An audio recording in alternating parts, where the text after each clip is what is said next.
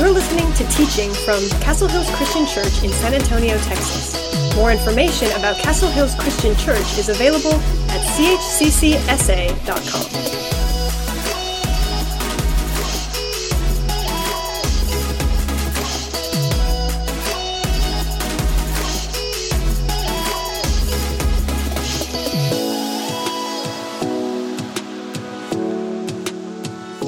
Well, hey everyone, my name is Toby and I'm the founder and president of an organization called Go Be International Ministries. We're committed to helping change the conversation around mental wellness in our country and around the world.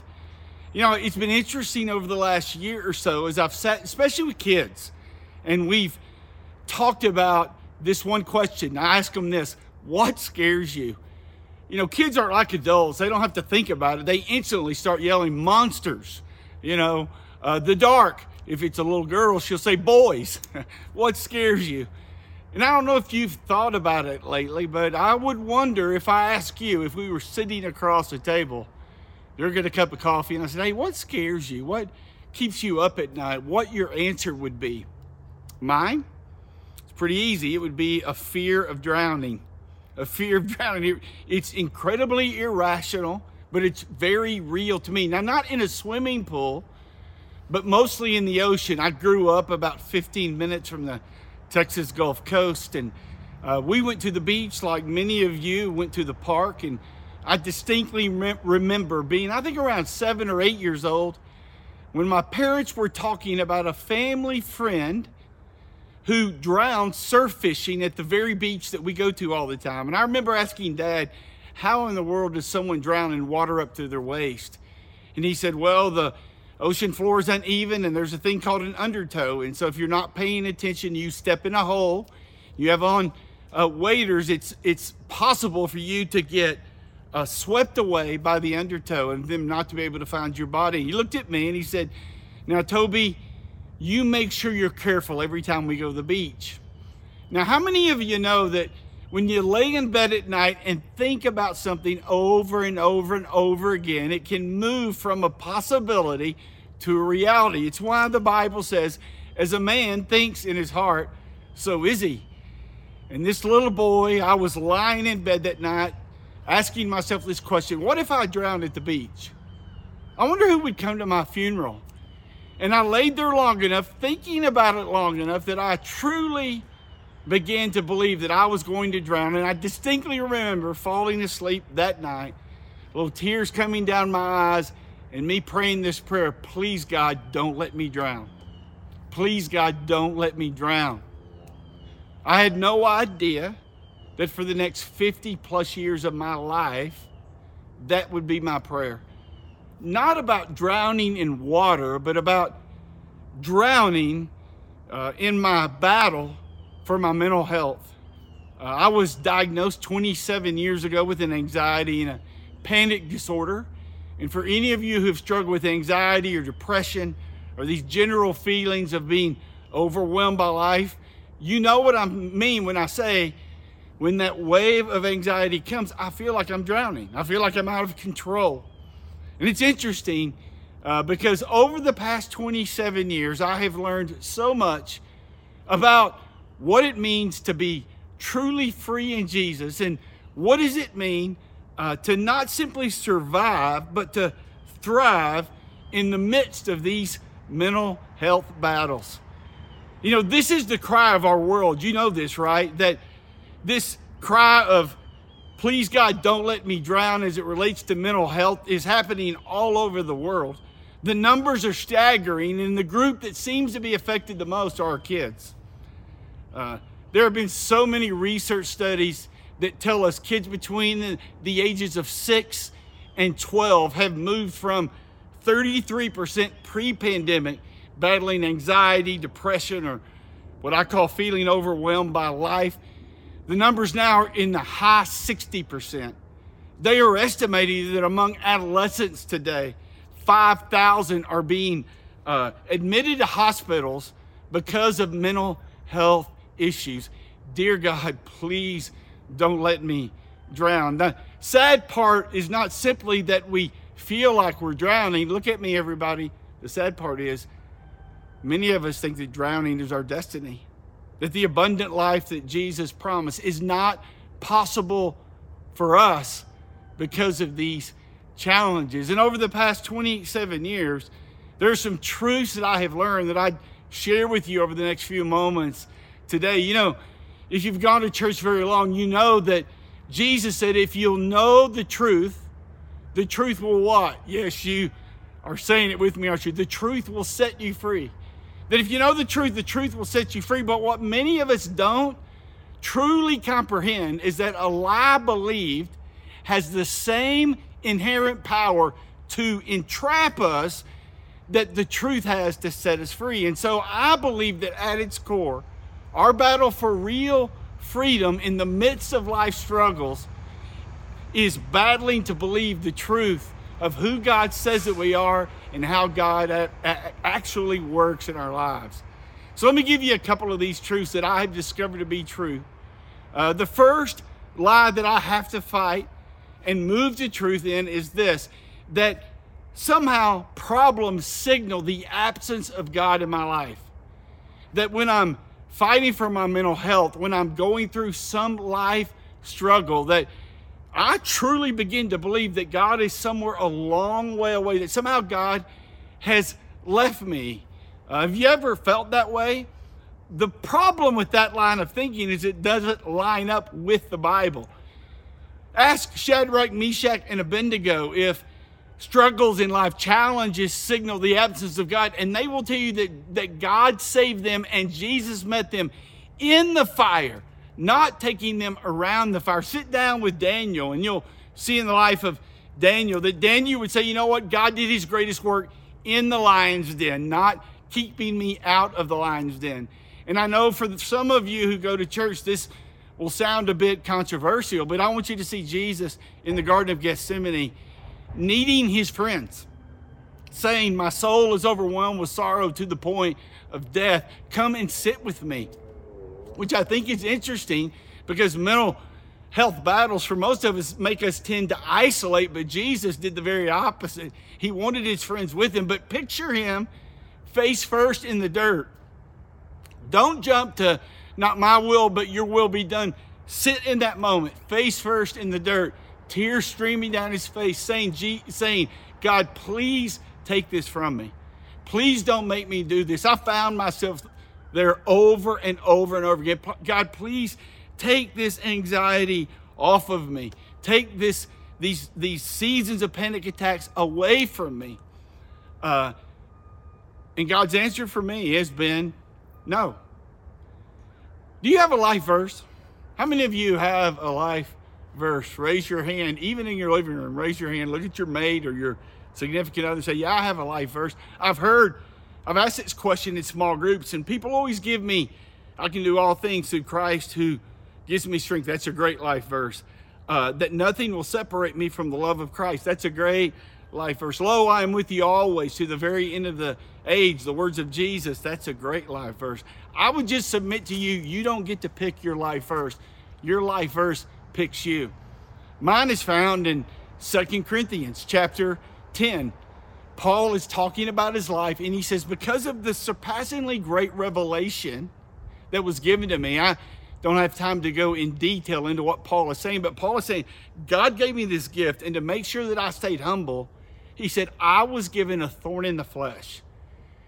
Now, we don't know what the thorn in the flesh was. There's many of opinions out there. I think Paul intentionally didn't tell us what it was so that we could see ourselves in that situation. And then he says this, 3 times I pleaded with the Lord to take it away from me. And he said, no. How many of you want to get that on a coffee mug or a poster on your wall? That 3 times you asked God to lift something off of you, and he said no. But he said, my grace is sufficient. My power is made perfect, not in your highlights, but in your lowlights, Paul. And so Paul said, I'm going to spend the rest of my life not simply being open to talking about, but boasting in my weaknesses. Why? Because in your weaknesses, it's where God's strength most faithfully shows up. When you give off the aura of being strong, then people think about how strong you are. When you're honest about being weak, then people see how strong God is in you. And so I want to say that if you're battling today for your mental wellness, I want to just encourage you and let you know, based upon the truth of Scripture, that if you haven't heard God say yes, if your experience has not been a lifting off of your life, it doesn't mean God is a long way away. You know, lots of times I think that we equate especially emotional health struggles with a lack of faith. Yet the Bible never even hints that it is faith that keeps these struggles from happening. It is faith that gets us through the struggles. You know, I remember telling Micah so many years ago, this is my wife, Micah, when I was first battling with anxiety and panic disorder. And we'll talk in a moment about how I got to this place. But I remember telling her, hey, you know what? One of these days, God is going to heal me. God's going to take it completely away, and I'm going to write a book. And yet, my life has been the verse that says, God said, no, my grace is going to be sufficient. I've seen in other countries, God has allowed me to talk about these issues. And I've asked people to stand, and I've prayed for them and unsolicited. I've got emails from people about this feeling of this burden being lifted from them. And yet the one who is doing the talking and the praying, I still battle.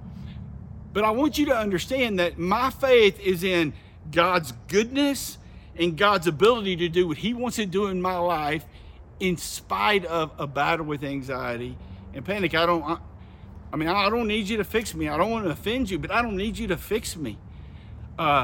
There's not a day goes by that I don't ask God to lift this off of me. But my freedom has come when I have finally begun to recognize that freedom is not the absence of something. It is the presence of someone in the middle of the struggle. That my faith is in the goodness and the nearness of God to be with me and to strengthen me so that I might be everything that he's created me to be. You know, a lot of times I think that God, he makes it very clear that he wants to use us. I just believe that if you're breathing and you love Jesus, then God has a purpose for your life. I hate this word because it gives off such a church connotation, but you have a calling. When I talk about calling, I don't talk about working at a church. In fact, most of you, we need people who are full of God out in the marketplace, not holed up in a church. Thank God for those who are called to ministry in a church, but thank God for thousands of you called to ministry in whatever vocation God is giving you. And I think many times when God calls you, when you begin to discover your purpose in life, what we end up doing is we begin to make a plan, which isn't a bad thing. It's not a bad thing to have a plan. Jesus talked about which of you, if you're going to build a tower, wouldn't start with the plan. The plan isn't the problem, but the plan is when I start believing this big lie that God's calling and my plan are on equal footing. In other words, the calling never changes, but sometimes I have to remember it wasn't God's plan, it was my plan, the very best way I could think it up. I told you, I believed that God was going to completely take this away from my life. And then I would write books and I would go around the world talking about it. And, you know, in late 1998, my team had been talking to me about writing a book about my life journey. And quite honestly, I didn't want to do it. Who wants to write a book and tell stories about times that you've been so hopeless and helpless that you've seriously considered taking your life? That was me over 27 years ago. I had battled anxiety. There was no context for it, you understand. There was nobody was seeing counselors. I'd never heard the word depression or anxiety 27 years ago. I just was waking up in the middle of the night and I was pacing my house, trying to kind of walk it off, not wanting to tell my wife or my two young kids about it, sure not telling our church leaders about it. I thought she'd leave me. I thought the church would fire me. I did that for 17 days until I came to the place where I truly believe the world would be better off without me. And As I'm driving down an interstate going 75 miles an hour, I had to swerve at the last moment not to run into a bridge abutment. I know what it's like to be helpless and hopeless. And as I began to see a counselor and we began to work through some of the challenges that I faced, that's when I told Mike I thought the day was coming when I would write a book. And now fast forward to 2018. 2018, the team finally talked me into writing a book. And in January of 2020, we released a book called Not Yet. And it's just my story. It was just my story of the truths that I had learned. Some of the things that I've experienced over the past 27 plus years. We released it in our church. Before we released it, when I got to the final manuscript, one of the things that the editor that was helping me encouraged me, and he said, hey, the last chapter, she said, has to really be good. And so I was feeling pressure to what's the last word I'm going to leave. And I kept thinking about a salmon fish, just Pacific Northwest, and everybody knows the story. It sounded kind of cliche, so I Googled one day, what's another fish like a salmon? And I read about a goby fish found in Hawaii, this one species of a goby, G-O-B-Y, found in Hawaii, that lives half of its life in the salt water and then swims up to the top of these mountains and spends the second half in these mountain pools. And as they climb these waterfalls and these rivers, their bottom jaw begins to grow. When I read that, literally the hair on my arms, because I don't have any on my head, it began to raise up. Because I knew that when the Bible says that the heavens declared the glory of God, it was more than just when you see a beautiful sky, you think about God showing off. It's that if you want to know how the kingdom works, that you cannot see, look at the kingdom, the physical kingdom that you can see that he created. And I knew that was my story, that it was in the struggle that God transformed me. And the very thing that I had been running from was the very thing God wanted to use to create the very best version of me and to help me step into my destiny. So I told the story at the end of the book. We released it in January of 2020. The last week of January that year, I was struggling with how to finish the series, the opening series, as we were introducing the book. And so I went back to Google, and the short version is I Googled, how do you draw a fish? And I spent 6 hours drawing this little cartoon fish. And I told the story of this goby fish. And because my name is Toby, and the fish is called the goby, I thought, hey, that's Jesus, man. Let's call it Toby the Goby. I told the story. The church went crazy. They were like, we've got to have this book for our kids. And I thought, no, I just finished this adult book. I have no interest in being a children's author. And you know what happened. Less than a month later, the pandemic hit. Everything shut down. And my daughter-in-law, who is an accomplished graphic artist who had a dream of illustrating a children's book, had some time. I had some time, and so we wrote Toby the Goby that tells 3 truths to kids. You can do hard things because God is with you. But you got to keep your eyes on the sun, keep your eyes up. And number 3, and I think most importantly, you help others along the way. And so we printed the book and we released it, and it exploded. I had no idea that this pandemic was coming, that it was going to last, that this was going to become such a big issue for kids. And we started developing tools, some of the very tools I've used, like the 40 I Ams, gratitude journals, coloring sheets, all kinds of tools to put in the hands of parents to help kids connect God's power to the very real struggles they're facing. We built tools for adults. And now I'm giving my days in Goby Ministries to helping you find tools that will connect you to God's power in the middle of your struggles. I'm not promising your struggles will go away, but I am promising you can find freedom, because freedom is not the absence of struggles. Freedom is connecting to the power and the presence of God in the middle of your struggles. That was God's plan, not mine. I knew it was his calling. I was frustrated about the plan until I finally discovered that God's calling is not the same as my plan. And if you were to ask me, well, do you have any other verses that mean something significant to you as much as Paul's words about a thorn in the flesh? I would say, yeah, it's in Romans chapter 8, where it says, I'm going to use all things for good for those who love me and are called according to my purposes. And I'm grateful that that little 8-year-old boy who laid there asking God to please not let him drown, that I get to be a very small part of helping other little boys and girls who feel like they're drowning not feel like they're alone. So let me pray for us today as we fight this good fight, as we help others along the way, to remember that with God, all things are possible.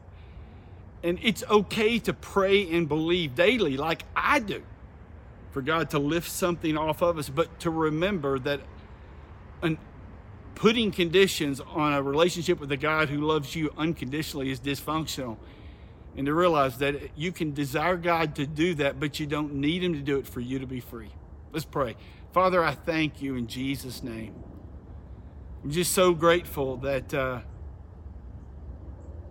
get to be with these folks today, and I'm grateful, Father, that you have taught me the difference between my plan and your calling. And I would pray for those who feel alone today, and I would claim the promise that you draw near to those who are brokenhearted, those who are desperate for a power beyond themselves, that you are ready, willing, and available to move in. And so, Father, I speak against all the shame that comes in the middle of these battles, and I thank you for freedom. The freedom is offered through the person of Jesus. It's in his name and by his power we pray. Amen.